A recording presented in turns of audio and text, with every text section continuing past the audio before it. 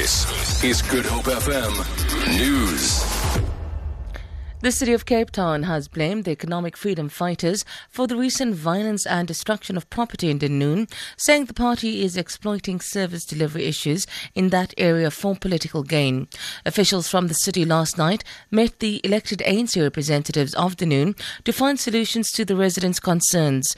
A spokesperson, Perrine Lucas, says the city will meet the leadership again next week after they have engaged the local community on proposals from last night.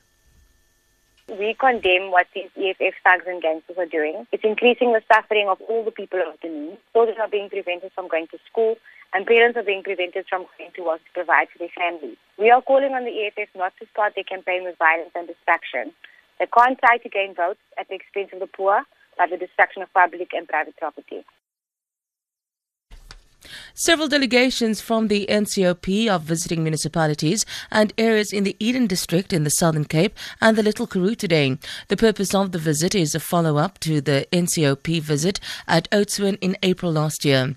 Besides the NCOP, members of the provincial legislature as well as local municipality officials are conducting site visits to problem areas that were identified during their last visit.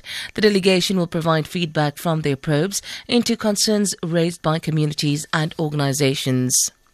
Western Cape Economic Opportunities Minister Alan Winde says the province has experienced one of its best tourism seasons to date. Winde has briefed the media at the Cape Town airport. He says between November and March this year, the V&A waterfront welcomed 11.8 million visitors. He says it's a 5.8% increase compared to the year before. Winde says European markets continue to make up a significant portion of tourist arrivals in Cape Town.